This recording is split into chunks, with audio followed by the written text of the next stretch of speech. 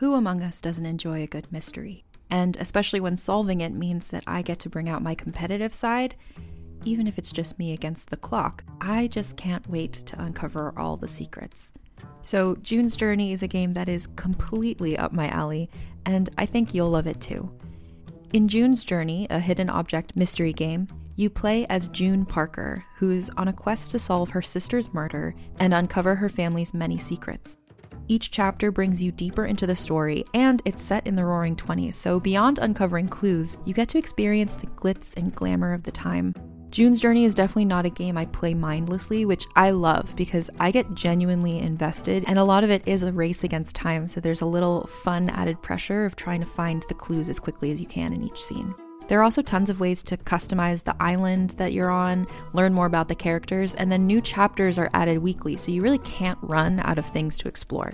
So if you think you're up to solve this case, download June's Journey for free today on iOS or Android, or play on PC through Facebook Games. June needs your help, detective. This episode is brought to you by Paramount Plus. Get in, loser! Mean Girls is now streaming on Paramount Plus. Join Katie Heron as she meets the plastics in Tina Fey's new twist on the modern classic. Get ready for more of the rumors, backstabbing, and jokes you loved from the original movie with some fetch surprises. Rated PG-13. Wear pink and head to ParamountPlus.com to try it free.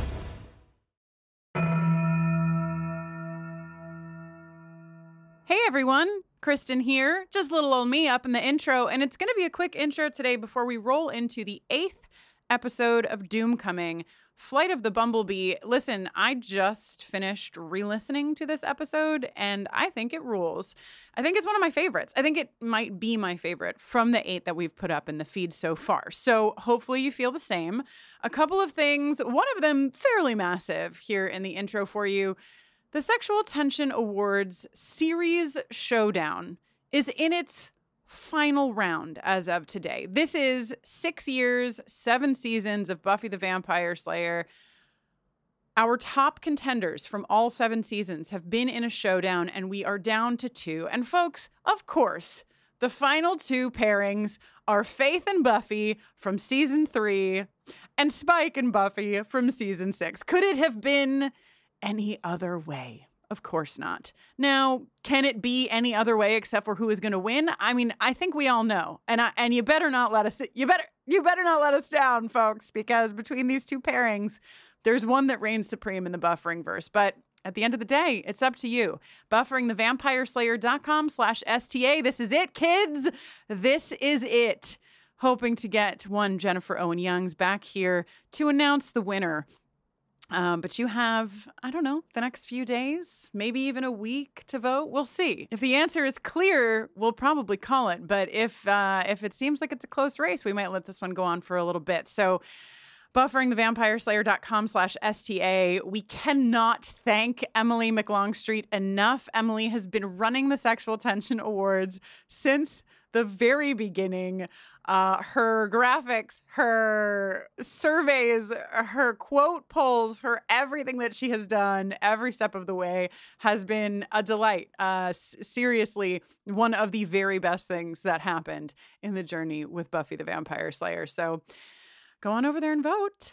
Couple other quick things. Just a reminder that we are now covering season 8 of Buffy the Vampire Slayer as written in the Dark Horse comics. We're doing that over on our Patreon. The first episode is up over there, and the second episode will be coming your way in February. The first episode covers the 4-issue arc of The Long Way Home, and the 5th issue, which is The Chain.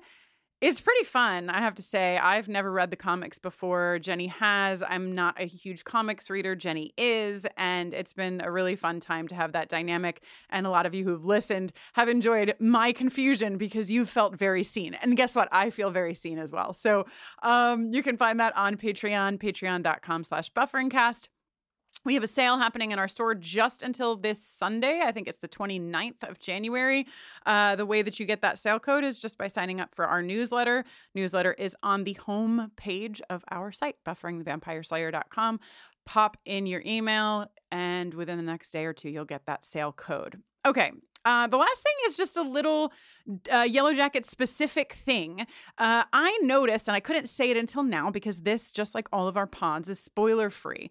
But this is the episode where our beloved Laura Lee takes off in a plane and unfortunately never lands that plane because it explodes.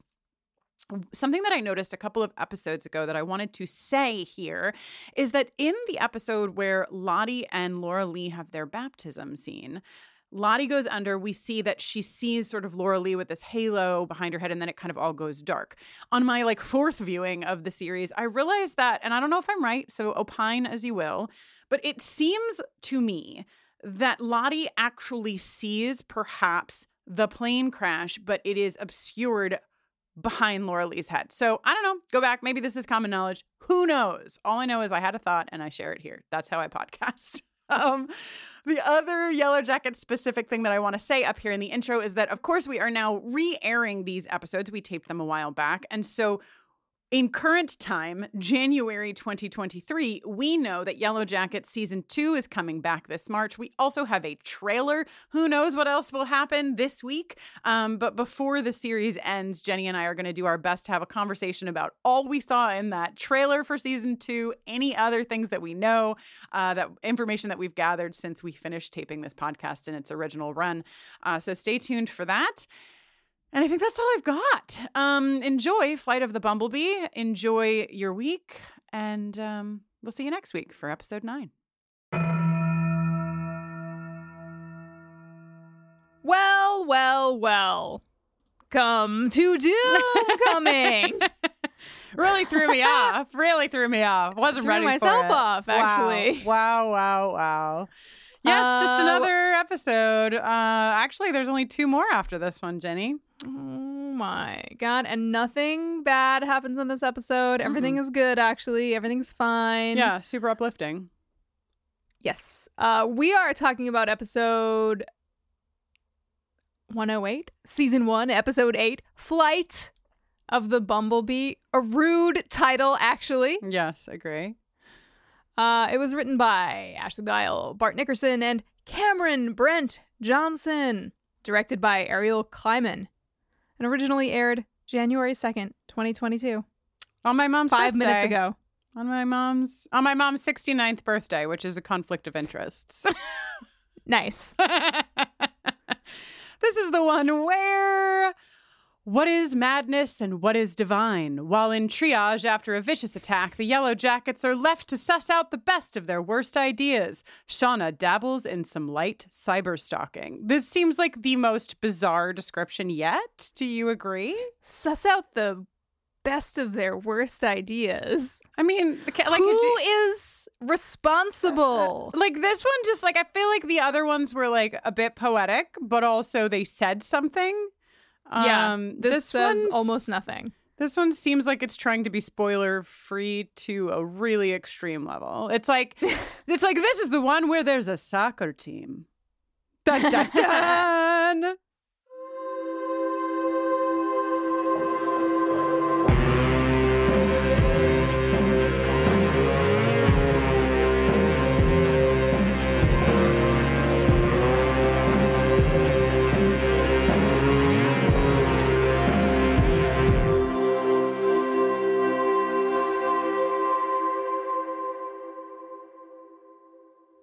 Well, here we are on the other side of the theme music. The best theme music ever created. I will fight you. Not you, Jenny, but okay. Just anyone who challenges me, I will fight. Well, thank you very much. Mm-hmm. Thank you very much. You're welcome. I mean, you're welcome, but it's no Flight of the Bumblebee, but it'll do. Yeah, I looked up. Okay, so you said this is a rude title. Why don't you expound upon that? Laura Lee is gonna die. Okay, so a couple of things. First of all, probably they just called it Flight of the Bumblebee because the show is called Yellowjackets and it was funny. It's whatever. Sure, yeah. But I like to think that a show like this, which has thought of so many minute details, does take some time with their titles past just, And Flight. So okay. So two things, Jenny. Flight of the Bumblebee. It's an orchestral interlude.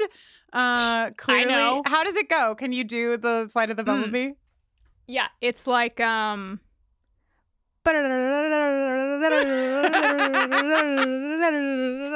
like that. That's a very poor rendering, but it's very fast and there's a lot of speedy intervallic movement. It's very nimble. And actually, Kristen, before you go on, let me tell you that this is not the first time we've encountered Flight of the Bumblebee in our television podcast rewatch careers. Really? That's right. In Sunnydale, circa 1997, in an episode called The Puppet Show, when there's a talent show, and we have a scene where we're seeing like Cordelia sing, what is it? The Greatest Love of All? Oh, yeah. That she sings all the time. Yeah.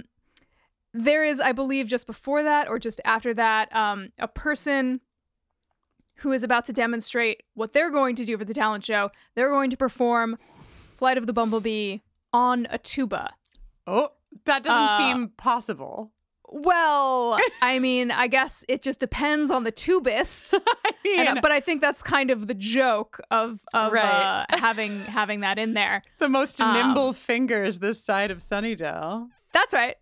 I guess you could like make an argument for like a Bumblebee underwater or something.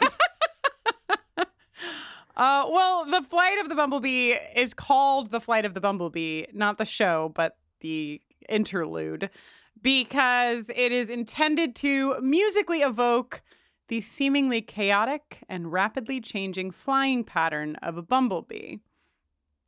So, like, clearly... And I think it does. Right, it does. Yes, the composition does. And I just wonder, like, if there's anything there to this episode. A little bit of chaos, a little bit of trying to follow the rapidly chaos. changing flying patterns. Yeah. Or it's just that Laura Lee got on a plane. However, second point, I also looked up what is the difference between a bumblebee and a yellow jacket. And Google was like, one crashes in a plane and the other ones are on a soccer team still on the island.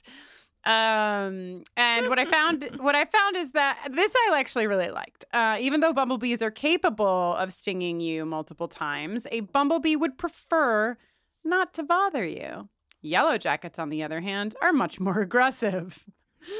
So, like, I don't know. I liked this because a few episodes back I talked about how I really liked the characterization of Laura Lee as this like very devout Christian who also is like there to listen and have a conversation, but is not there to like convert you or to make you believe what she believes. And so I just love the idea of her as our bumblebee, not even in contrast necessarily to Yellowjackets, but she's just a very gentle soul, and I think she would also prefer not to sting you at all, but to mind her own business and go about her life, you know? Yes. It's just her and Leonard living their lives. Oh, Leonard, no. We'll get to all of that. But yeah, we usually talk about the focus up at the top, Jenny. Yeah, I mean, I guess we get Laura Lee backstory for the first time, or like, you know, just a glimpse. But it doesn't feel like an entirely Laura Lee centric episode. Yeah, I think we're kind of moving away from that. You know, we're moving away from that format. I think they really leaned into it for our main gang of four. Yeah. It's funny, actually. I mean, it's not, because I'm sure that like all of the episodes that are focused the way that they are in the right places, because I think that these writers are brilliant. But it almost would have been interesting to get some of the Laura Lee stuff in the episode with Lottie as well, just because they seem so interconnected. You know, but yeah, I wrote down Laura Lee, but more than that, question mark. We get, well said. sadly, more feet in our mouths. But the backstory of Laura Lee, that definitely happens before 1996. Mary Magdalene summer camp. Oh my gosh. Why? Why would you dive like that into the shallow end? It makes no sense at all. She There's dives simply no literally reason. straight down. She does. I mean, like, fine, fair. It would have been. I mean, I think that maybe this show is just not concerned with things like this because they could have easily just had somebody like push her in the pool. You know what I mean? Like, yeah. It seems so funny that any human being at this age, also if she was like 5. Yeah, that would be one thing. She does go head first into the pool. Although I will say that my father definitely injured himself when we got a 3-foot pool, which to me was like, I had never been more thrilled in my life than getting this 3-foot pool in my backyard. I was in it like all day, every day as a child. And my dad thought it would be really funny to run from the deck and dive from the grass up into the pool. No. And he was an adult man with a child, too, in fact. Yeah. So, I guess wilder things have happened. Yeah. Dingus is gonna dingus, but I have a feel Laura like Lee that's doesn't not really Laura Lee. seem like a dingus, yeah. No. My dad, however, confirmed dingus. Yeah. Yeah, so she cracks her head open on the bottom of the pool. The lifeguard gets her, gives her CPR. I kind of like this because I feel like it's such a trope in like TV shows and movies to have like a young girl get hurt in the pool or like start like, be in need of CPR, and to get the CPR and for the lights to just like the sun to shine on this handsome lifeguard and for her to just be in love. Like, I can't even tell you where I've seen that, but I know I've seen it, and I know I've seen it more than once. And so I like that in this instance that he is actually well, I was gonna say Jesus, but I think does he say real hot lifeguard is God, actually. Actually, that reminds me of oh my fucking God, what is the name of the movie? It's one of my favorite movies with Kirsten Dunst and Kirstie Alley, all the Cures. Fucking Drop Dead Gorgeous. Yes. If you haven't watched Drop Dead Gorgeous, listen, there's some things that are a bit tricky about it, but it is, I think, well worth all of its problematic moments for all of its genius moments. One of which is Denise Richards' character singing. Can't take my eyes off of you. She doesn't even sing it. She like speaks it while she's carrying a crucifix with Jesus Christ on it on her back and like sashaying across. It's one of the funniest movies I've ever seen in my life. I've seen it like 40 times. Okay. Anyway. Jesus is the man. God is the man. Because Laura Lee says, "You saved me." And the lifeguard says, "I didn't save you. God saved you." And my only real note for this is that the shot is very similar to the Halo shot we saw of Laura Lee from Lottie's perspective, right? It's like it's very similar, like from beneath a halo of sorts, a sun of sorts behind the head. And yeah, that's our pre-96 story. Hooray. Shall we go to 96, Jenny? Let's to 96. Oh my God. Can you imagine? No. Listen, that little funeral pyre was not built in 5 minutes. That took some gathering and some construction and then some lifting and then some lighting. Nobody thought, take a little pulse. Check a little pulse. I don't have a lot to call this show out on, but this is one of the things in my pile because there is no fucking way if Misty wasn't there, I could get on board. There is no goddamn way that Misty fucking Quigley is not gonna fucking make sure that Van is dead before putting her on a burning pyre. There's no way. It just doesn't say. It just doesn't seem very realistic. No, unless and also the other way they could have taken this if they wanted to make it something mystical, something otherworldly, but the show doesn't seem to really want to firmly root its feet in that place. We could have had a scene of Misty checking her pulse. And then it's what the fuck? How is she alive? But they don't give us that. And it's really much more seems like she just wasn't dead to begin with. Yeah. They want what they want. And what they want is to try to burn Van a second time. And for Van to once again be like, whoa, whoa, whoa. Hey. Van, the Kyle of Yellowjackets, right? That's the character in South Park. Kenny? Kenny. Is there a Kyle also? There is a Kyle. Okay, Kenny, yes. She's the Kenny. She just can't die. You can't kill her, no matter what you do. Her line, incredible. Really? Fire? Just cracking jokes. It's very good. Yeah, so... Do you wanna stay here and talk about the sort of Van and Ty of it all from 96? Let's do it. In the aftermath of saving Van from the fire, she sort of has they've wrapped her face in somebody's shirt or what have you, and they're trying to get back to the camp, but Van is not okay at all. And she's the one saying to Thaisa, it's really amazing, I think. I think that this is performed very well. I mean, I kind of think everything is performed really well, but her saying, leave me, Ty, let them go, I just think is really powerful. It's just a few words, but it lands. And so Mari and Akila and Misty go back to camp to get help while Thaisa and Van just sort of collapse onto the woods floor and wait for help. Now, when they get to camp, they are in ragged shape. They're falling down. They're gasping for breath. They can barely put a sentence together. But they get enough words out for everybody to know that something bad is going on and that Ty and Van need help. And Laura Lee's just show us which way to go. Cut to a fully revived Misty leading the search somehow. Yeah, Misty. if it was going to be anybody, I would believe it to be Misty. She just did one shot of water, turned around and went back into the woods. Yeah.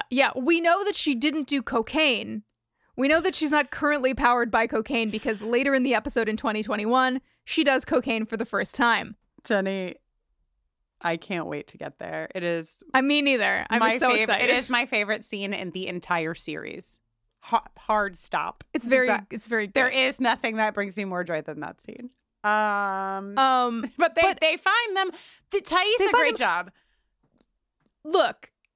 Oh, yeah, the flare gun? Yeah, because, Kristen Russo probably would have panicked a lot earlier and shot off that fucking flare gun. I was like, damn, Thaisa, you really waited. Here's the thing, though. When they moved from the plane to the cabin, didn't they carry Coach Ben on a stretcher? Mm-hmm. Wouldn't it have made a lot of sense for them to take the stretcher with them? Just some notes for the next time.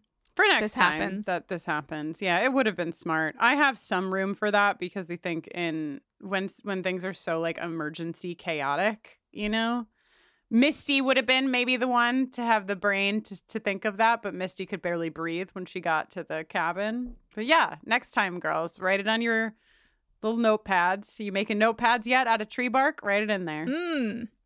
Gurnals.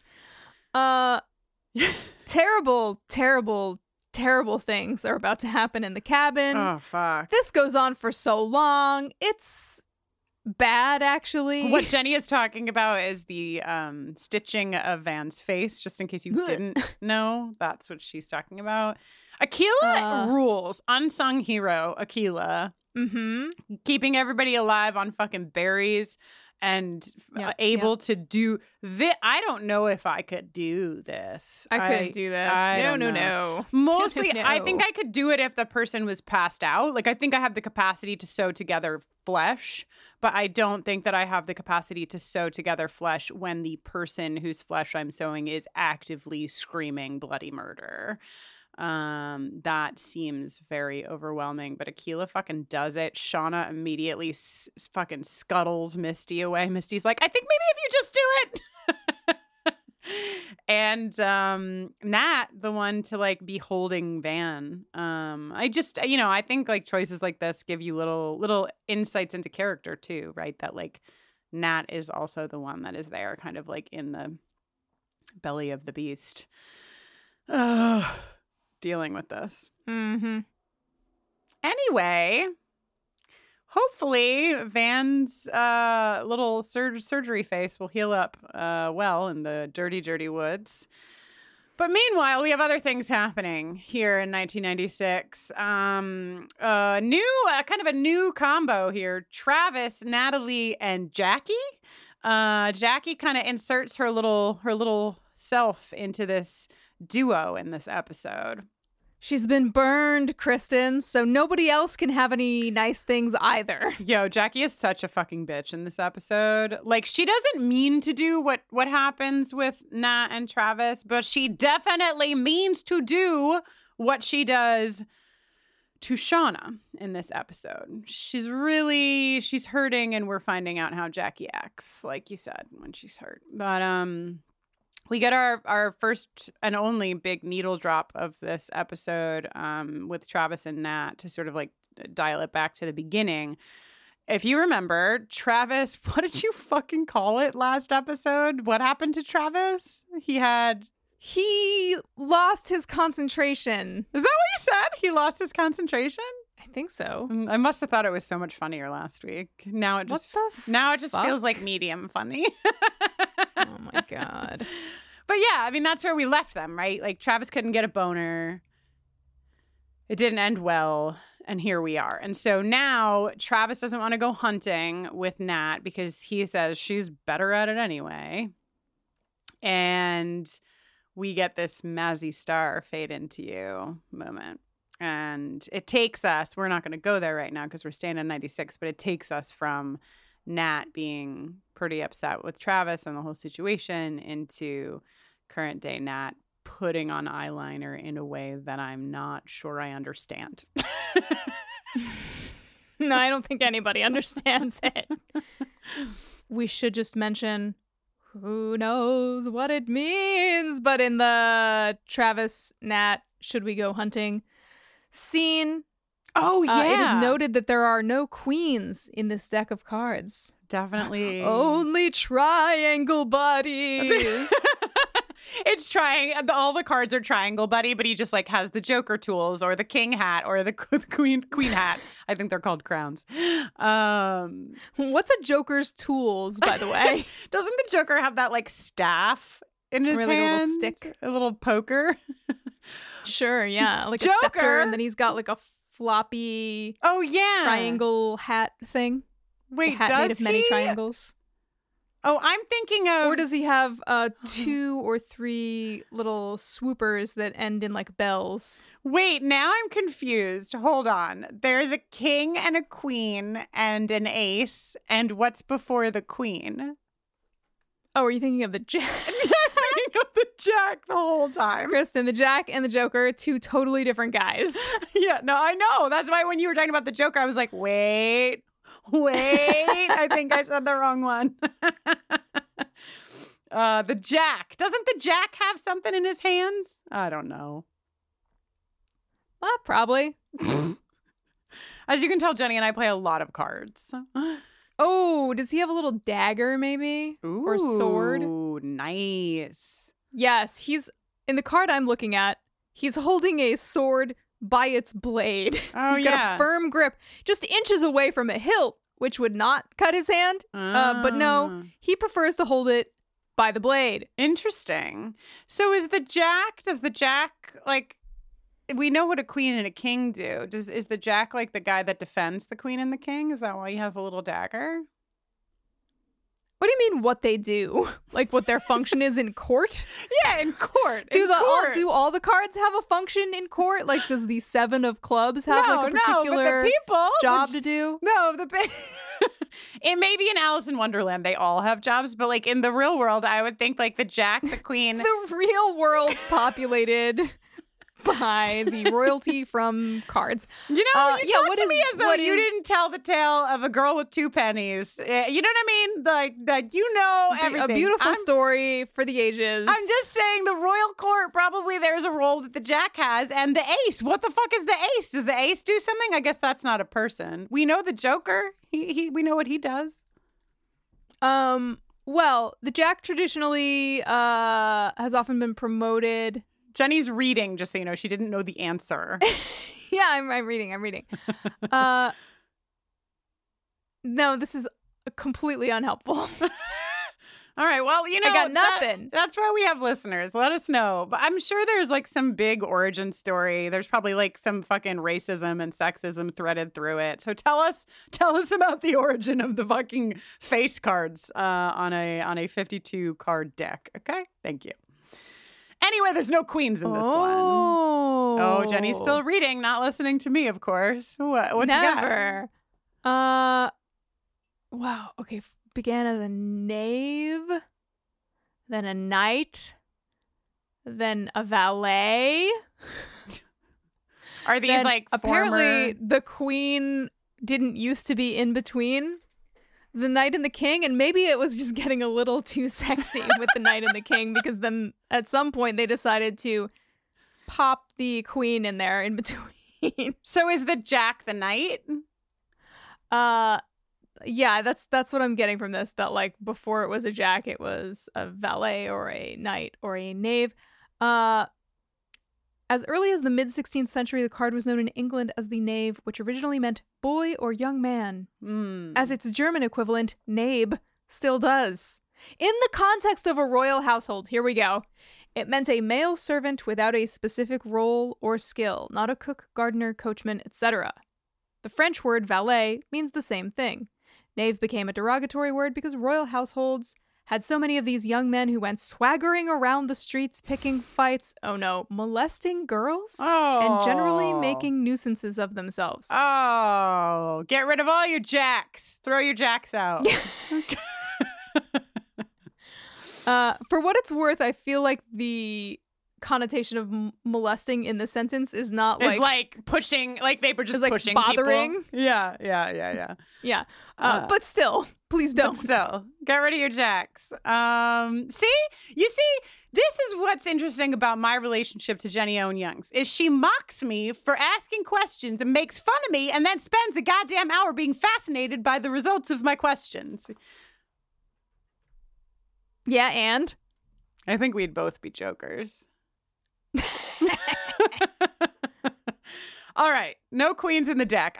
This is the first time I even heard that, so my interest is really fucking peaked about that shit. Where are the queens? What else? Okay, so Travis and Nat basically split at this point, and as they split, Nat finds Ben in the woods, and Travis goes fishing, or like goes to check the fishing nets. Ben is at the stream. Travis goes to the lake. Water. Nice. Thank you. Ben is so hot. Ben is a hot man. Nat and Coach have a little heart-to-heart. Dumped by Misty Quigley, Nat says. And then she's like, yeah, Misty wasn't your type because you're into dudes. And Coach is like, what? Hoopst? What is a man? Where? What? And Nat's like, hey, whoa, hey, no, it's totally cool. I just happened to notice that you never look at our boobs. The absolute lowest possible bar. For gaydar, I guess. But she's right. He has a boyfriend named Paul who's a writer who wanted Coach Ben to come and live with him to like take things to the next level. I bet you Paul's really hot too, you know? I bet. Two hot boys being hot I bet they're a together. handsome couple. I also love Nat's outfit in this scene. She's like wearing shorts and a t-shirt with combat boots. And I'm like, yes, this is what I'm talking about. This is the style I aspire toward. Meanwhile, over at the other body of water, Jackie is just sitting, staring, because that's what Jackie does best. Bless you, sweet Jackie. With her great big eyes. Her great big eyes. And she's chatting with Travis. She's like, why aren't you with Nat? Something happened. You know, and Travis is like, I think I fucked up. And Jackie truly doesn't mean to do anything because nobody knows the Bobby Farley of it all except for Nat. Says that Nat's standards are pretty low. What the fuck, Jackie? You're basically Brad Pitt compared to that Bobby guy. And then you hear a record scratch as Travis is like, say who now? Say what now? Chekhov's Bobby Farley?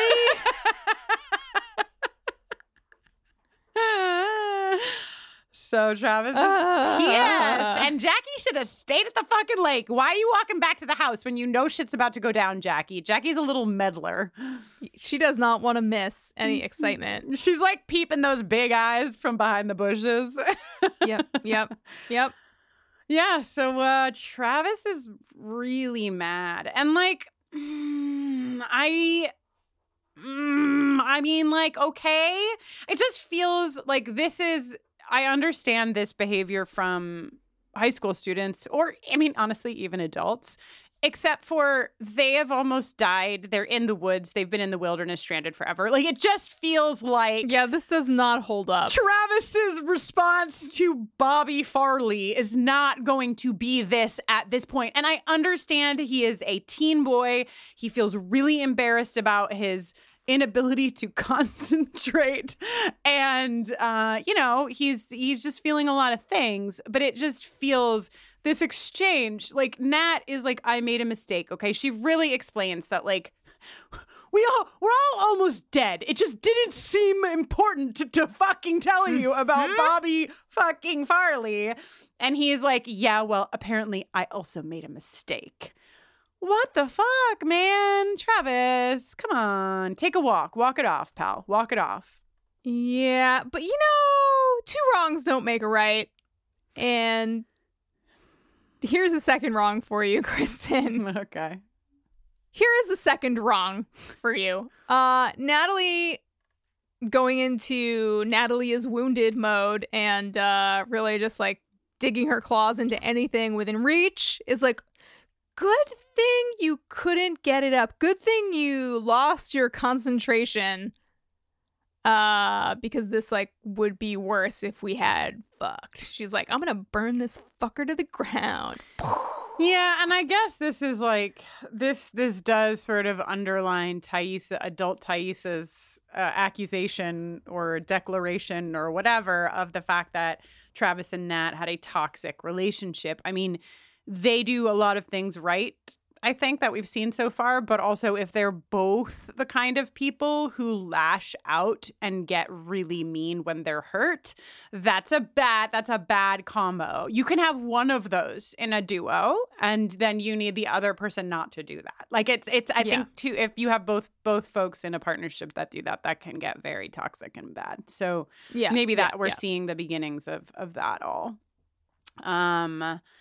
And then fucking here comes Jackie. And Jackie just standing near the cabin, looking at the cabin, but quickly looking away when Nat comes out. Oh, so she gets a good fuck you, Jackie, from Natalie, who puts two and two together here and realizes that Jackie's the one that told him about Bobby. All right, Jenny, where to next? You can tell that we're doing everything we can to avoid the 96 plane of it all. But we're going to have to get there eventually. There's only one thing to really talk about in 1996 besides that, which is that prelude to a slumber party. The prelude is a whole other slumber party. 25 years ago, Ty and Shauna are having a little attic slumber party after Van has been stitched up and stuff, and Ty is like, oh God, I let the fire die down. I woke up in a tree. I'm scared of what I'll do if I fall asleep. And Shauna's like, I'll stay awake and make sure you don't do anything. And then they spoon, and it's very sweet. Their friendship is really sweet. She also says, I'm the reason she went, talking about Van, and the reason she got hurt. This is really rough. Now, a proposition for you, Jenny. We could go to the plane, or we could skip a rock over to the 2021 Taissa and Shauna and talk about this parallel and save the flight of our Bumblebee until the end. Sure, let's do it. Putting off the inevitable. I love it. Keeping Laura Lee alive for as long as possible. All right. So, yeah, I'm skipping down here in our little notes document to Shauna and Ty and they do, the episode intercuts these scenes in a way that's really beautiful. And I've already been there with Shauna and Ty and their relationship. You know, Taissa in 96 is the only one who knows before this episode and before Jackie found out last episode that Shauna is pregnant. They really have like a whole little thing happening. We saw them at the diner in 2021. And now Taissa goes over to Shauna's house. Fucking Jeff, man. A celebrity is in our midst. Oh my God, he's such a dad. He's so cute. I was already really a big Jeff fan, but I'm like, fully falling in love with Jeff in this watch. I love him so much. He's a sweetie. Also, when Shauna sees that it's Taissa at the door, she's like, what a nice surprise after 20 years time. It's possible that I don't like watching any other actress do lying like I like Melanie Linsky. Yeah. It's one of her greatest powers. Oh my fucking God. She's so fucking funny. They go for a little walk together, right? Mm-hmm. And Taissa's like, I'm sleepwalking again. I'm having trouble with Simone. Biscuit is missing. I'm so scared I'm fucking up my kids. Sammy's seen me eating dirt. Thinks it's like a different version of me and calls it the bad one. Does she say? She doesn't say Sammy has seen me eating dirt.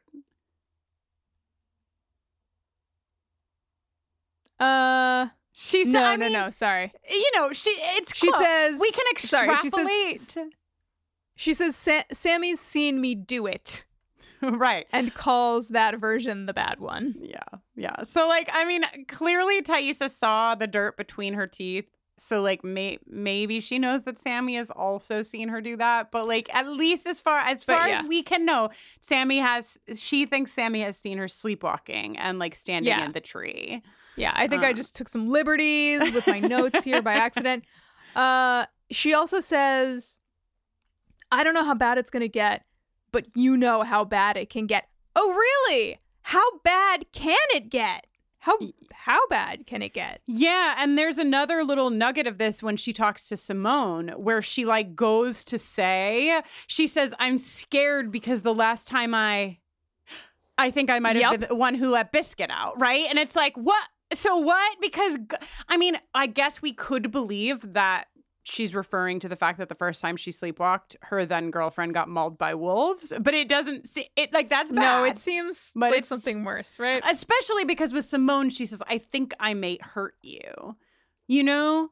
Yeah. Like, because that's with Van, it's like she wasn't actively hurting Van, at least to the memories we've seen, at least to the things we've seen. She wasn't hurting Van. Her not being there wound up, you know, causing or allowing for Van to get hurt. But yeah, it does seem like they're dropping some little hints here that Taissa's sleepwalking is going to take a more violent direction that we have not yet seen. Yeah. So Shauna tells her to sleep over because they're so fucking cute. And they get into Callie's bed. Callie is never in her own bed. She's just never there. She's wherever. She's never, ever, ever, ever. She doesn't even... Who hung that keep calm and marry Harry? Because I don't feel like it was Callie for two reasons. It doesn't seem a character, and also I've never seen her in this room. I 100% agree. It is the most out of character thing in this room. So I guess Shauna just hung it up for Callie.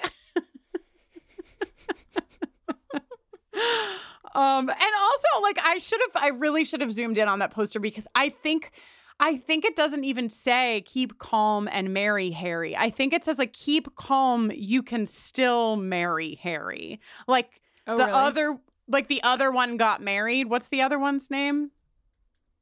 The other one? Yeah, isn't it Prince Harry and... Oh, I thought this was about Harry Styles. I don't think... Oh, right. I guess it is 2021. I guess it could be Harry Styles. No, but it does say... I do, when you Google keep calm, you can still marry Harry. That is very much a poster that is associated with pictures of Harry's little face. Yeah, because the other... So what's his name? Harry and... William. So it's probably like, because Prince William is married off, but don't worry, you can still marry Harry. Makes no sense. Callie would, not in 1 million years, have this poster. Wait, but now I'm finding keep calm and marry Harry Styles propaganda. Oh my God. Uh-oh. The deep dives that this podcast goes on. Like, we're talking to you about Prince Harry versus Harry Styles and the fucking origin of the deck of cards. So you didn't see us going either of those places, did you? We're full of surprises, Kristen. Yeah. Anyway, Harry Styles or Prince Harry, I say absolutely not Callie, unless we are to believe that Callie decorated her room when she was 12 and never updated it. Which that I could get behind. Yeah. Regardless, Thaisa and Shauna are snuggled up in this bed together, just like they were in 96 in the attic. And Shauna, they start this conversation, right? Shauna is like, do you ever think about, like, what our lives would have been like if, like, the plane didn't crash? Shauna goes first, and I die because Shauna is so funny. I can't fucking stand it. Melanie Lynskey makes Shauna funny is the thing. Like, Shauna's lines could be funny, but Melanie Lynskey makes them hilarious. Mm-hmm.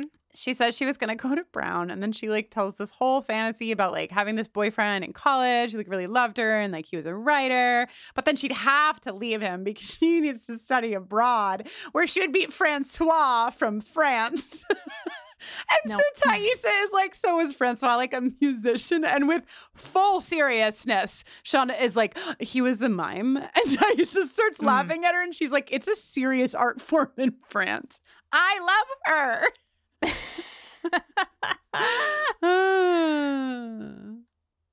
Then Thaisa gives her spiel about what she would have done, and it's just everything she actually did.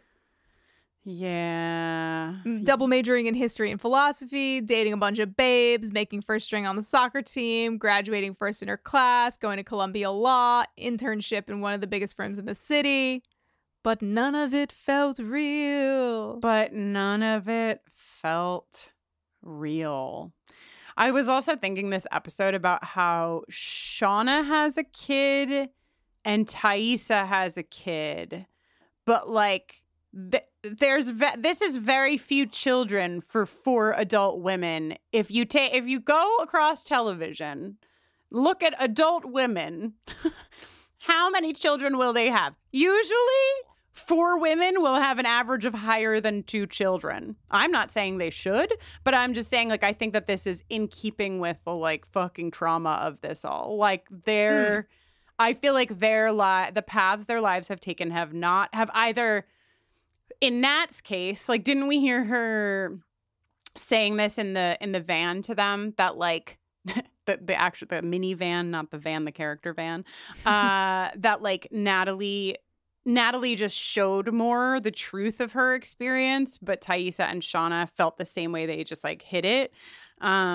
Just this idea that, like, they're either going through the motions or they're not, but regardless of what choices they're making, they're broken. They broke. Oh. Buffering, a rewatch adventure, is sponsored by Care Of. Care Of is a health and wellness company that ships high-quality, personalized vitamins, supplements, and powders conveniently to your door every month. All you do to get started is take a short, simple online quiz about your lifestyle and health goals, and Care of will give you doctor-backed recommendations. Their app helps you track how you're feeling and play back insights about your results over time so you can actually adjust your routine as your needs change. It's very cool. My number one health goal in this and every season is keeping my energy at maximum capacity. A lot of little tributaries feed into that larger stream and contribute to your energy level, but a really important one is B vitamins. B for bright, for bubbly, for buoyant, for feeling better. B for buffering. I think the vitamin B is working, Jenny.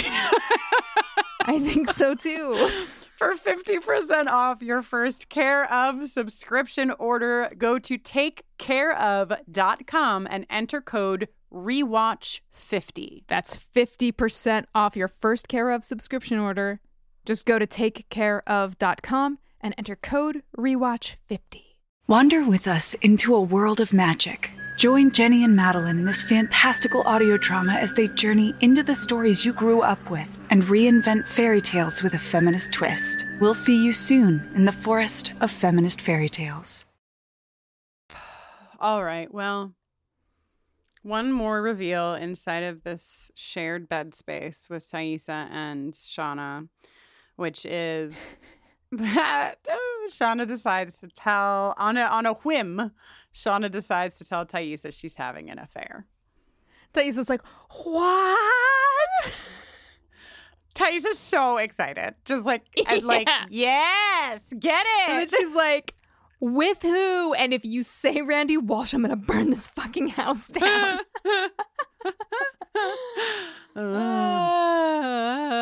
Shauna says his name is Adam. He's an artist. He's very earnest. She kind of gives us some answers to some of the things that we've been struggling with, I think. Which I think we've both given voice to. But it's like, Adam can be really forceful and just makes decisions where you're like, seriously, dude, calm down. And it seems to work with Shauna. And she kind of says what we've been theorizing, right? That like he's really earnest. And like, even though a lot of the times I don't like it, I am also like, but yeah, but yeah, I actually think I do need somebody to like obnoxiously just tell me what the fuck to do and how the fuck to be, because it's easier and it's sexier and whatever. Has Adam told her how to be? No, but like, I mean, he hasn't told her how to be, but like kind of. I mean, the last thing that we saw in the last episode was Adam waiting outside of the fucking house, right? That's happened? Has that happened? Okay. So, and Adam's waiting outside the house, which is really bold. And Shauna's like, what the actual fuck are you doing here? Valid. And so I guess telling her how to be is a little bit extreme, but just the fact that Adam is like, you want this, you like this, and like, this is who you are, like that's what gets her to take him inside her home where her family lives. So he's not telling her like how to be, but he's like making really declarative statements about things that he sees in her, I guess. And that seems to be like something that is turning her on, or is just making her feel like she's not stuck, or is making her feel alive, or, fill in the blank. And Taissa sort of simplifies all of the rambling I just did by saying he makes you feel it. Yeah, and then Taissa goes on to say that Simone doesn't make her feel it. And if someone made me feel it, it wasn't going to be good for anybody. Yeah. Sounds like something we might see some of sometime in the future. Right. I like this concept too, right? That like because Shauna says like, I think I know exactly what you mean, because she's like in capital I it right now with Adam, that I think like probably all of them, because of what they've been through when they're in a space that feels out of control, probably have an even higher proclivity than like your standard non-traumatized human to make decisions in a way that can be really harmful. On the flip side, I think Simone, I'm fine with like Taissa being like, it's stable and safe and that's what I need. What I'm not fine with is that Simone deserves somebody who feels it for Simone. Like, I think Simone, I know that your top priority in this podcast is Simone. I have definitely picked up on that over time. I want the best for Simone. Okay, I know you do. I need somebody to be desiring Simone, and I'm here in line. So if it gets to ready me, to help. I will help. Okay. All right. So we talked about Taissa and Simone, which is just that Taissa tells Simone she has to take Sammy and get out of here because she doesn't trust herself. Yeah. It also gives us, I think we were like wondering about like how aware Taissa has been. And I think this episode is the first one that gives us a clear understanding of the fact that Taissa knew she was sleepwalking in the woods and that stopped when she got home. And to her knowledge, this is the first time that it has started again. Yeah. All right, Jenny, where to next? Let's like back it up and zoom out on Shauna. Beep, beep, beep. So, God, that feeling when your teen daughter finds your lover's ID and money clip on the floor by the sofa. I don't trust this Adam motherfucker. You know what I mean? You think he did this on purpose? I do. I really fucking do. I think that, and I only think that because this guy was leaning up on his truck outside of this woman's family home. I think this fucker wants to fuck shit up. That's what I think, Jenny. I don't trust him. So Callie is like, what the fuck?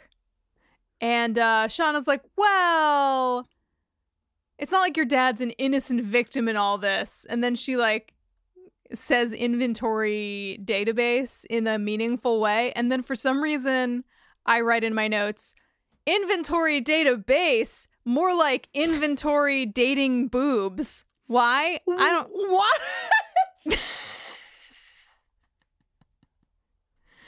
I.e., he's not spending time with the inventory database, Shauna suspects, but rather he's spending time inventorying dating boobs. Wow, Jenny. Was it any better the second time? Yeah, it was, because you committed to, if you hadn't committed to it so hard, I think it would have fallen flat, but you really committed and it helped sell it. Yeah, I do like, so this is, I know that Shauna and Callie have a very fucked up relationship. Okay, I acknowledge this, but I really like I like the portrayal of their fucked up relationship. I really like the way that they talk to each other. I can't think of any other like mother-daughter duo on TV where I've seen this kind of dynamic played so, it just feels so real, the way that they talk to each other. I don't know. But what I like, the one thing that I like about what Shauna says, this is kind of an impossible situation for both of them, but I do like that Shauna's like, listen, you were judging me like 2 weeks ago because I was turning a blind eye at like whatever was going on with Dad, and now you're judging me for like doing this. And it's like, well, the third option is to like have a healthy conversation with your partner about like, you know, what's going on. But No.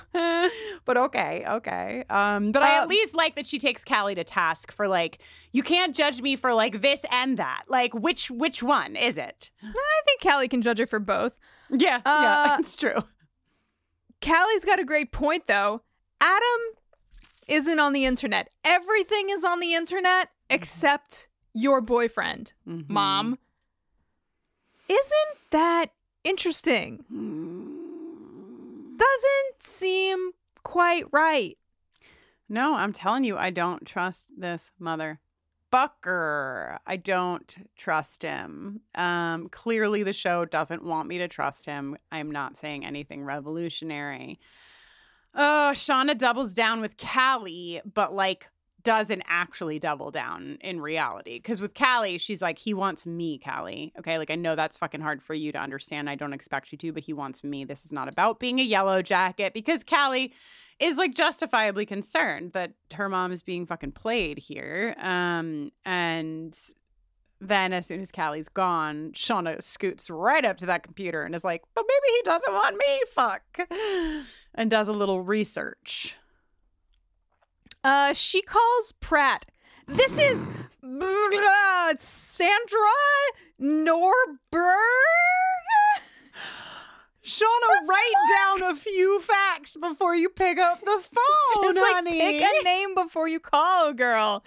Pratt doesn't have any. And she finds each word as she goes. I'm calling from the Yukon. Girl, just write a script. Yeah, but it's so. This is what I mean. This is like Melanie Linsky's superpower.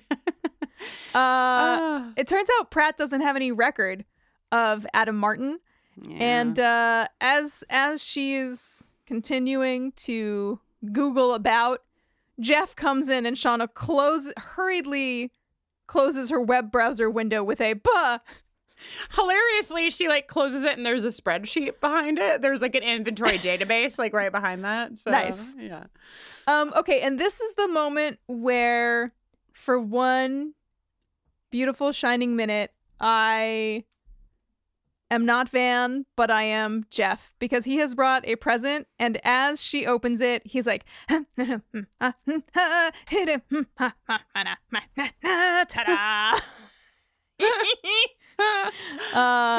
He took notes from me. Yeah. This is me. So it turns out he got her a little dress because their class reunion is tomorrow. Kristen, there will be pay dirt. Their class reunion is tomorrow. I can't believe this is the first we're hearing of it. They really sprung this on us. You know what I mean? I feel unprepared. Yep. One of the great surprises of the show. Shauna I just really wish that she could have just reached down into herself and found a way to give Jeff a little more appreciation here. Yes. Though Labrador Retriever Jeff is absolutely undeterred. You know, the dress is fine. You're going to look great anyway. And he dances basically out of the room. He's fine. He is unflappable. Oh, God. This is the section of my notes where I've given it the header, no to Pratt, yes to glitter, because then we get way more things start to get way more complicated. Yeah. Shauna goes by Adam's little artist apartment. Look at him in his boxer briefs. Look at that. I can't enjoy it. I don't trust him. And, well, more for me. She starts grilling him about Pratt, and he's like, I see what's going on here. The thing is, I lied to impress you. My girlfriend Lauren went there, and I spent so much time with her and her friends that it felt like I went there. And then Shauna's like, that don't impress me much. She is like that. And then she starts doing a little personal history quiz, and he is either telling the truth or a much better liar than Shauna. Either way, this I feel like this gets a passing grade, because Shauna's like, well, he's not buffooning about like a total ding dong, so he must be telling the truth. I mean, he's either like an absolute psychopath liar, or he's not lying, because a detail like your brother is a colorectal surgeon and he has a book in his house that's just titled Anus. That's nice. a masterclass in lying. If that shit's a lie, that's unbelievable. Yeah. But he also says, I know where I could tell you more about myself. Why don't we go to a cabin in the Poconos, aka a cabin in the woods, which seems I don't like any kind of a relationship that is brand new where one person invites the other person to a cabin in the woods, but really I don't like it when that person has spent a lot of time in their teenage years nearly dying in a cabin in the woods. I don't like this one bit. So he's like, just pack a bag and get out here. The next time we see Shauna, she's sitting on the end of the bed, staring into the middle distance, and then is like, fuck it. And she goes to pack a bag. But while she's in the closet, about to pack a bag, what does she discover, Kristen? Why, it's glitter on the floor. Glitter on the floor. For the first time, I think, in this show, we get like a few like chick flashbacks, which I feel like don't feel necessary. Does not. We're all watching very closely, actually. We remember the glitter. I feel like this insults my intelligence. Yeah, but we do at least get to hear the line where I guess we're just looking for an asshole covered in glitter, which is one of my favorites. So True. Yes. So then she opens the safe where she takes a little peek in her Heinz journal safe. diaries, and they are not fucking there. That is one empty safe. What else does she keep in there? Just the journals, Jenny. Just the journals, and they're all fucking gone. So she fucking whips herself back to this. I love that Adam lives in like an artist loft marked notably by the way that like television shows have noted artist lofts since the dawn of time, which is one giant metal like garage door that slides to the the side to open. And he opens the door and she says, "Who the fuck are you?"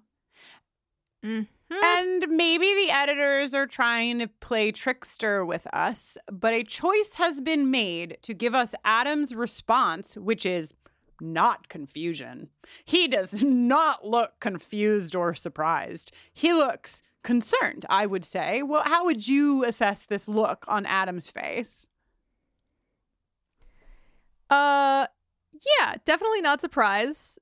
Possibly concern. I mean, but this concern could be I've been found out, or it also could be, yes, the woman I've been having an affair with who maybe has indicated that she might not be at the peak of her decision-making capabilities has come by to yell in my face. I am not surprised. I am concerned. All right. Well, I think the editors leaned a little harder on the first option for us. Okay. Or the directors, or all of them. Oh my God. Are you ready to fucking talk? That's where we end with these two. Are you ready to talk about goddamn Caligula? I truly am. This is really Caligula's shining episode. Caligula has more lines in this episode than any other episode, okay? Caligula on the fucking TV squawking. Misty's like, "Caligula, you're being rude." Oh my God. There's a phone ringing somewhere, and Jessica's like, "Your phone's ringing." And Misty says, "No, it's not. It's a live feed to my friend's hotel room. So it's her phone that's ringing." And Jessica's like, "Oh, of course it is." Her delivery of "right, naturally" is like unbelievable. I'm in love with Jessica. What a character. She's phenomenal. Yeah, she rocks. She's phenomenal. This actress rules. But what does Misty spy on her Nat cam? But Nat holding up some cocaine to the camera and being like, "Ha cha cha." And Misty's like, "Oh, no, no, no, no, no," as she runs up the stairs. The Christina Ricci's fucking delivery of those no's that we get again in the hotel room are unbelievable. All right, so now you have a decision to make, Jenny. Are we going directly to cocaine and then back to Caligula Act 2? Or are we going to Caligula Act 2 and then to cocaine? We're going to cocaine first. Let's keep it chronological. Cocaine Town. Cocaine Town. My favorite Natalie scene ever. Is stoked. She is about to enjoy her favorite thing. She's got it all lined up very neatly. She's been looking forward to this moment when, oh no, Misty bursts in, runs over, and snorts it all up. I have never in my life, when I watch this, I still laugh. I will always laugh at this scene. But when I watched this in real time, I was legitimately screaming laughing. Like I could not get, and I missed some of the finer details. Like, for example, fucking Nat's feet flying in the air as she goes, "Misty!" She falls down, and then also like Misty like snorts as much as she can get in her face, but there's still some left on the dish, and so she's just like fluttering her hands, like scattering it about all over. It's oh my God, it's so fucking funny. When she does her little let me make this coke unsnortable business, Misty inadvertently like creates a cloud of cocaine powder, dust, whatever. Because she rips the bag. It's like the rest of it she rips.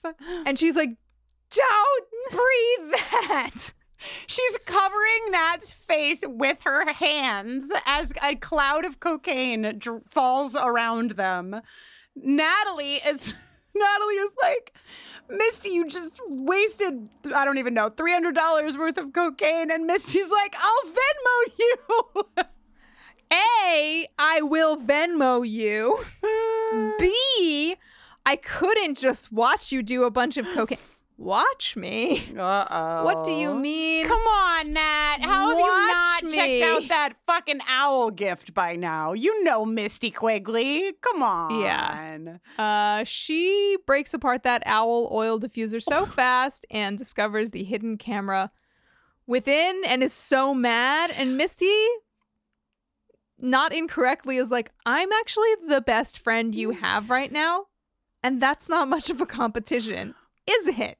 While she's taking her pulse. Like, she's like having this conversation while she's like 47, 48, 49. Like, oh, yeah. Yeah. Actively checking on her coked up health status. I think it's important to note something that we missed from earlier, which we've kind of said in describing the scene, that Misty says, I am trying to protect you, which goes hand in hand, Jenny, with what you were saying about how she's the best friend that Nat has right now.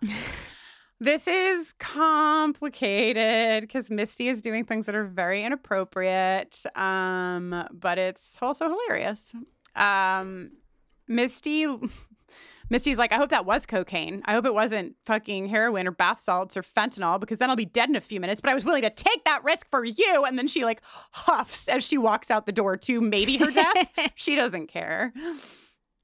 She also tells Nat about Travis's bank account being emptied. Right. It happened so quick. It's like Misty like screams it at Nat, and Nat's like, how can I trust you? And like, it's like so quick, but clearly because of what Nat does after this, she does believe Misty.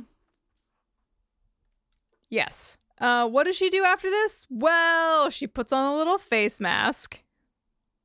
She puts on a little nighttime face mask for ladies. Oh my fucking God. In her robes still. And she gets on the phone. And she does a bunch of stuff that you love. I know that you love this. Oh my God, I do. I mean, like, this would be one of my favorite scenes if I wasn't so tuckered out from like hysterically laughing forever at the scene that just happened before this one. She's on the phone with like the bank, and they're of course not giving her any information on Travis's fucking bank account because she's not related to him in any way, shape, or form, nor does she have any pertinent information. And she's like asking to speak to a manager, and she like asks like one or two times, and then she basically tears the phone out of the like cord that it's in, throws the does she throw the TV? There's like stuff on the counter that she throws. Then she throws a chair as she screams, talk to your manager. Do you believe in love? The way that Juliette Lewis is flinging her limbs, they move in such a way that they can't possibly still be attached to her body, and yet they are. Oh my God. And she like she finds like a dirty motel carpet pile of cocaine on the floor and is like so excited. And one of my favorite Juliette Lewis moments, honestly, is when she finds this cocaine and she's like pushing it up into a little pile all by herself. And she goes, why, yes, it is. I die. And there's like one dot of mask like missing on her nose from like where she's probably like smudged it against something she threw across the room. It is. Oh, it's good. It's good. Meanwhile, across town. Oh my God. Oh, Misty comes home to her basement dungeon and discovers that Jessica has captured Caligula and is threatening to end his life. This is so dramatic. There is no other way to get Misty to have an emotional response except via Caligula. That is the only way to manipulate Misty Quigley, and Jessica has seized upon it. And Misty, to her credit, she makes it like half of 1 second. She's like, whatever, I'll get a new one. And she's struggling and she like barely gets that out. And then she like screams this like blood curdling scream and throws shit at Jessica, who releases Caligula accidentally, but still. Yep, a little CGI Caligula goes flapping up the basement steps. And Misty's like, sob. She's like, I didn't mean it.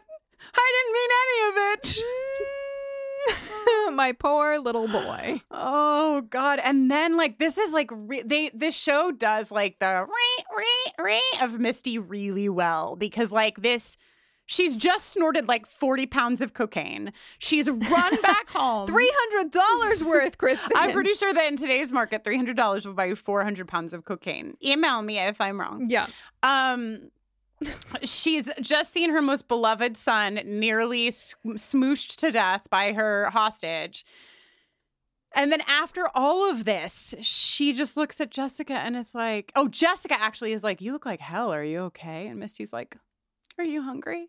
I'm hungry. I'm going to make us some dinner. And it's like, what a mess. Guys, everybody, somebody help this basement. It is an unsafe place for all. Whew. Oof. Oof. Oh my God. Okay, well, the one thing in the cocaine of it all, cocaine bank plot line of it all that we didn't talk about is old Susie Q, old Cookie Monster Suze from the AA meeting. The NA meeting, not AA. That's right. It's Natalie's old sponsor, Suze. I won't assault you again, says Nat to Suze. Yeah, that feeling when you see your sponsor for the first time, your old sponsor for the first time in 10 years, and her response is, oh, Jesus Christ, not you. Well, if it isn't that Susie recently got promoted at the bank. In the Yellowjackets universe, there is but one bank. In all of New Jersey, one bank. That's right. It's called the Bank of New Jersey. They give you a slice of pizza when you make any transaction. So Natalie starts spinning a yarn about how she just got out of rehab and she like really needs to talk to Susie because nobody understands like Susie does. And she's like, fine, I will go to a cafe with you and eat the cookies that I have taken from this NA meeting and wrapped in a napkin and put in my purse. So they're at the coffee shop. And Suze, to her credit, recognizes that Nat is, maybe for the first time, telling the truth. She tells her the whole deal. You remember You remember that guy? She's like, Trevor? No, Travis. And she basically is like, Suze, I really need you because I know that Travis did not kill himself. And this is where we learn, right? We have not heard this before, that they made a pact to each other. They promised each other that neither of them would ever do this. And Nat says, like, while I know that my word is shit, I'm a huge fucking liar. Travis always keeps his word. And I know that he did not kill himself.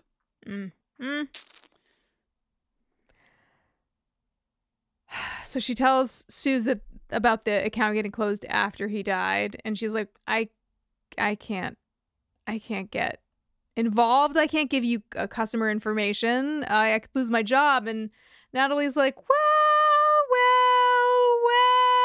I guess I'll just have to call the bank and tell them about how we used to feed our habits by selling your customers' personal info to identity thieves. Oh my God.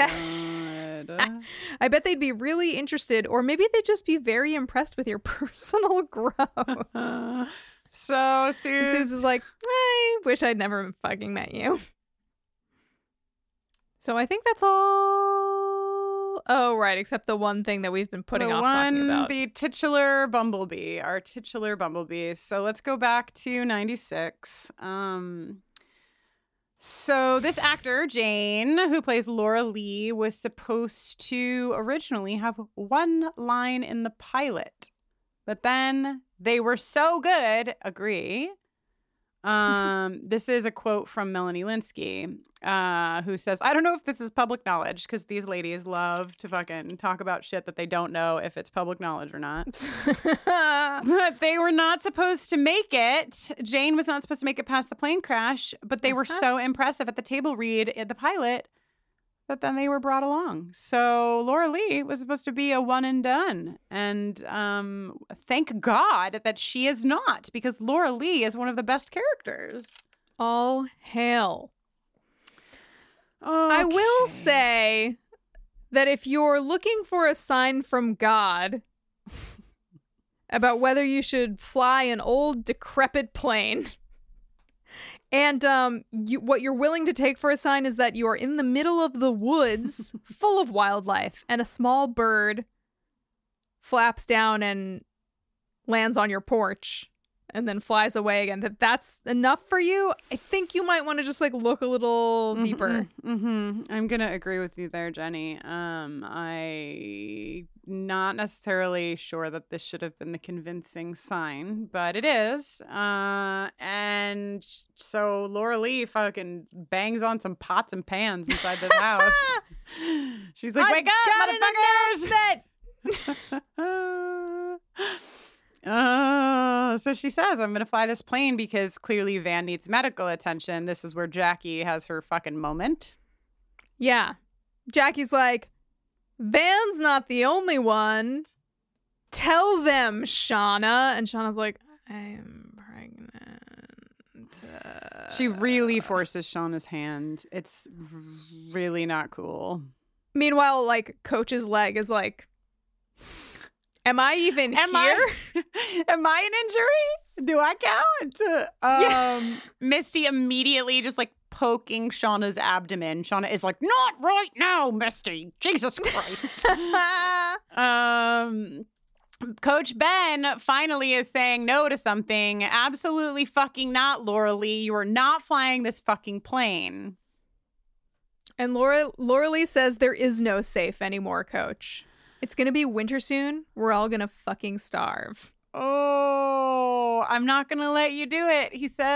She says, what are you going to do to stop me, Coach? All the Yellowjackets' heads swivel. They're like, oh, shit.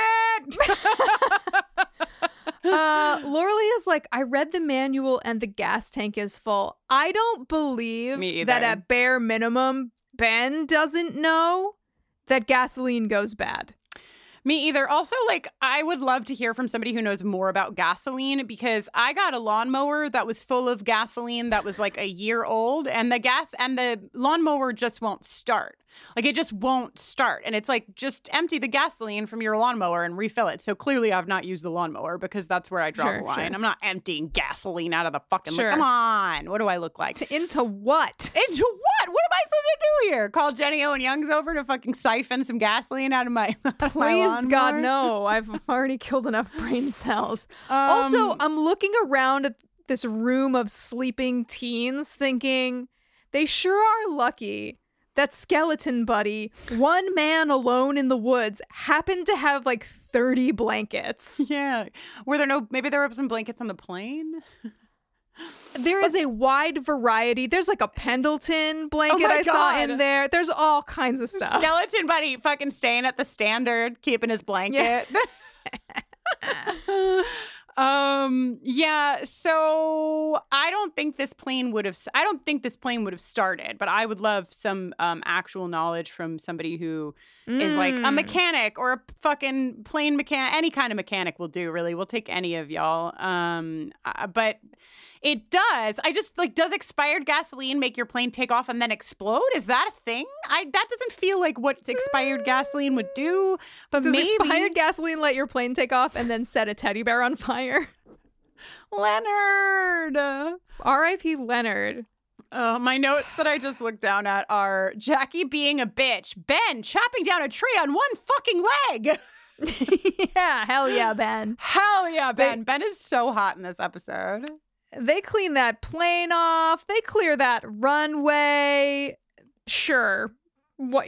Totally. I Why guess not? I mean, the plane I don't believe. The runway I'm not sure about because I don't know if we did you notice if there's like anything that says we're in a short span of time here or like, you know what I mean? Like it doesn't have to be like that they did it all in one day. Does it? Are they all in the same clothes? I don't actually know. It's like, how long has that plane been there?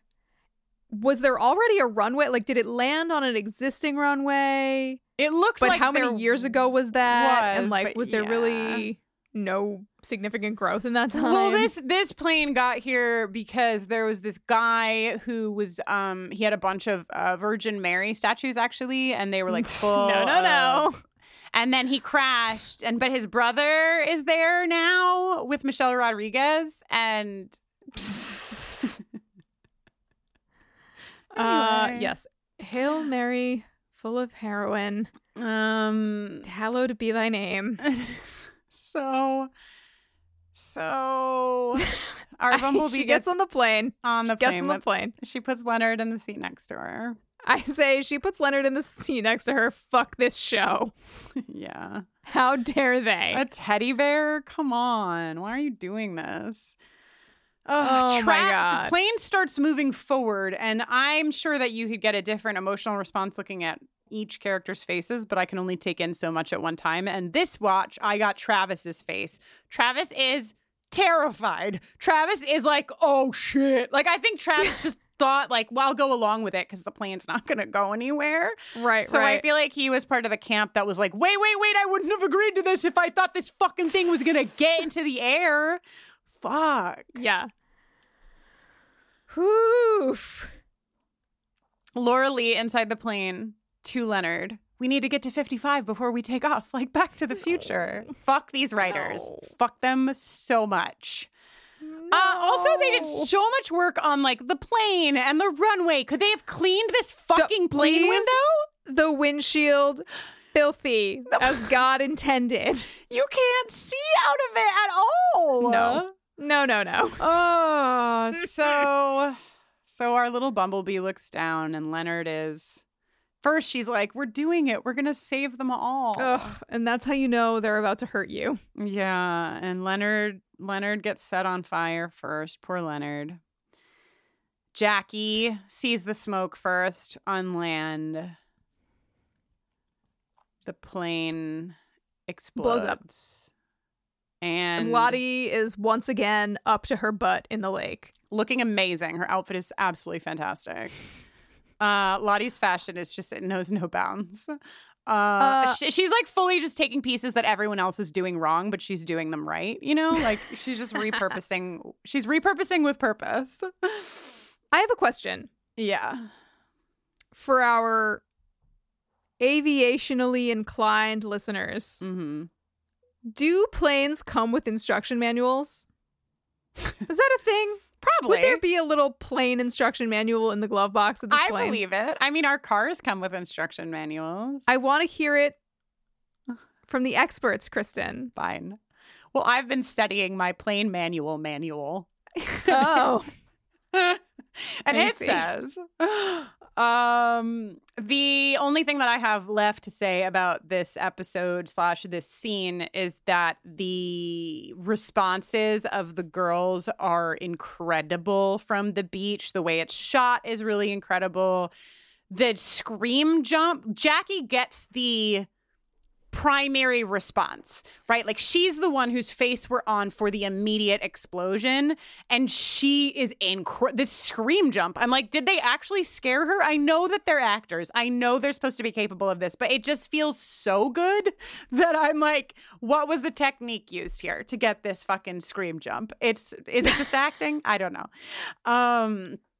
But it's really good. It's really good, and it's really sad, and I'm very upset because, you know, with Van, they tricked us. We definitely really all did think that Van had died at the end of the last episode, but there's room, you know, with Laura Lee, there's nothing. You know that she's gone. There's no salvaging Laura Lee unless she comes back as like the ghost of Laura Lee and speaks to folks in that form. There is no more Laura Lee. R.I.P. R.I.P. Laura Lee. We loved you. You were the best of us. Yes, truly. You were the Bumblebee amongst a bunch of Yellowjackets. Well, Kristen, the time has come for me to ask you a very important question. I'm ready. 2, I thought. Just one today. The New Jersey segment came and went just like that, one episode? Only when there are contenders, Kristen. Okay. Fine. The most New Jersey thing is us crafting a bank called the Bank of New Jersey that gives you a slice of pizza with every transaction. Yes, exactly. I didn't find this episode to be super heavy on things that felt particularly 90s. Mm-hmm. So here's what I have to offer you. What's the most 90s thing? Mm-hmm. Is it teen Natalie's plaid Hot Topic pants? Is it Laura Lee's low-slung mini backpack? Shit. Is it Coach not wanting anyone to find out he's gay? I'm going to go option C, Coach not wanting anyone to find out that he is very gay. I do gay for a living. I am aware that there are still many people who do not want folks to know that they are gay, and that there were folks in the many years preceding the 90s who also, but this is 90s shit right here, because the 90s was a pivotal time when folks were talking about being gay way more than they had been before, and other folks were panicked. I pick gay. Yeah, I'm with you. Yes. I love when Jenny agrees with my pick. All right. Time for I think, pretty tiny What's the Buzz?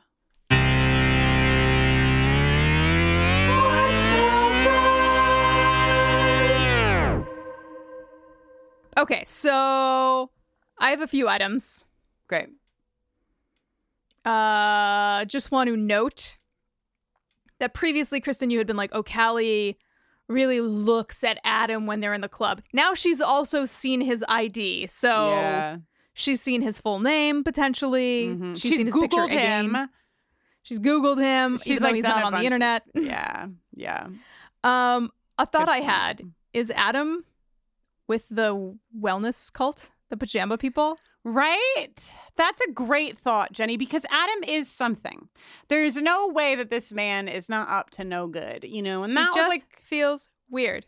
Did you end the series? Because like I ended the series being like, oh, I guess Adam wasn't, like, my first gut was like, they killed him, so I guess that was just a misdirect. And it's only since that I've been like, no, actually, were you always a no, actually? Or did you also think like, oh, they just misdirected us? I don't know.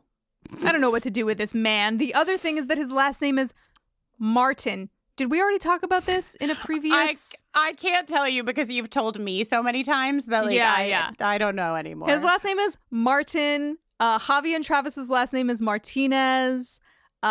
Is there something? Is there something? I mean, there's something with Adam. I like the theory that he's cult adjacent because it gives him a way to be, because I don't want him to be, ultimately he's something. He's not just some guy who happened to fucking mess around with Shauna.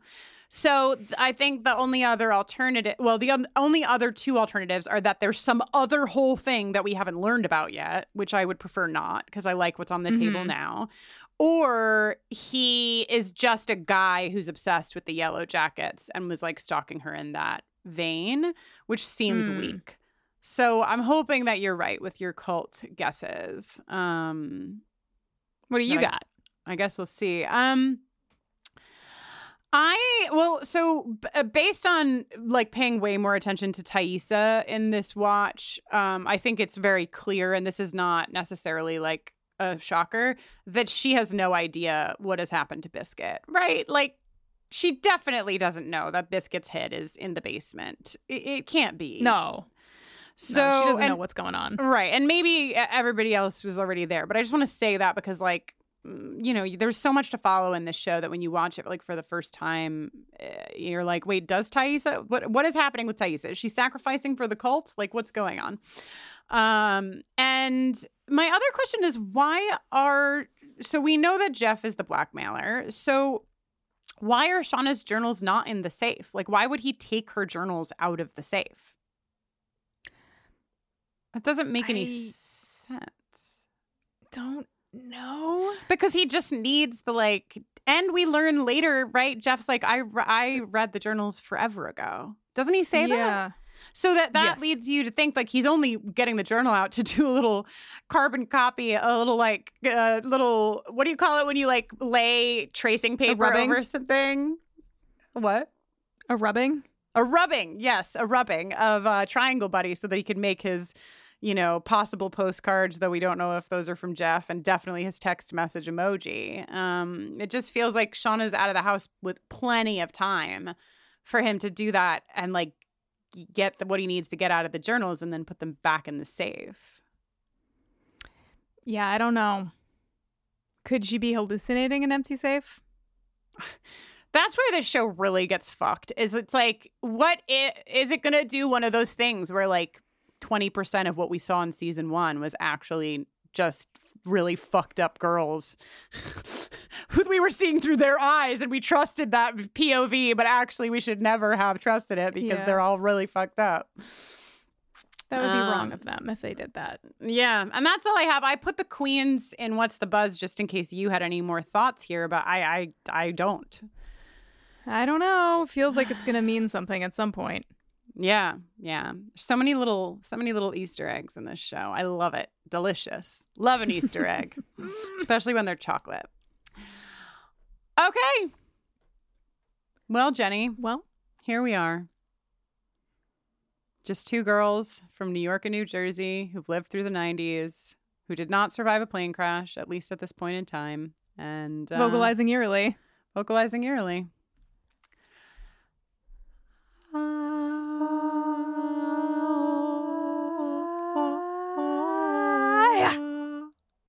I hope somebody puts out an album of all of our eerily vocalizings.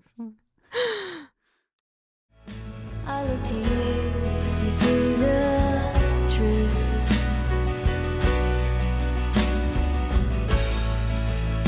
You live your life, you go where shadows.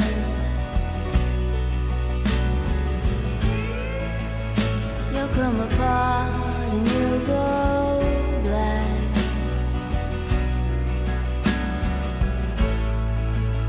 Some kind of night into your darkness. Close your eyes with what's not there. Fade into you. Strange.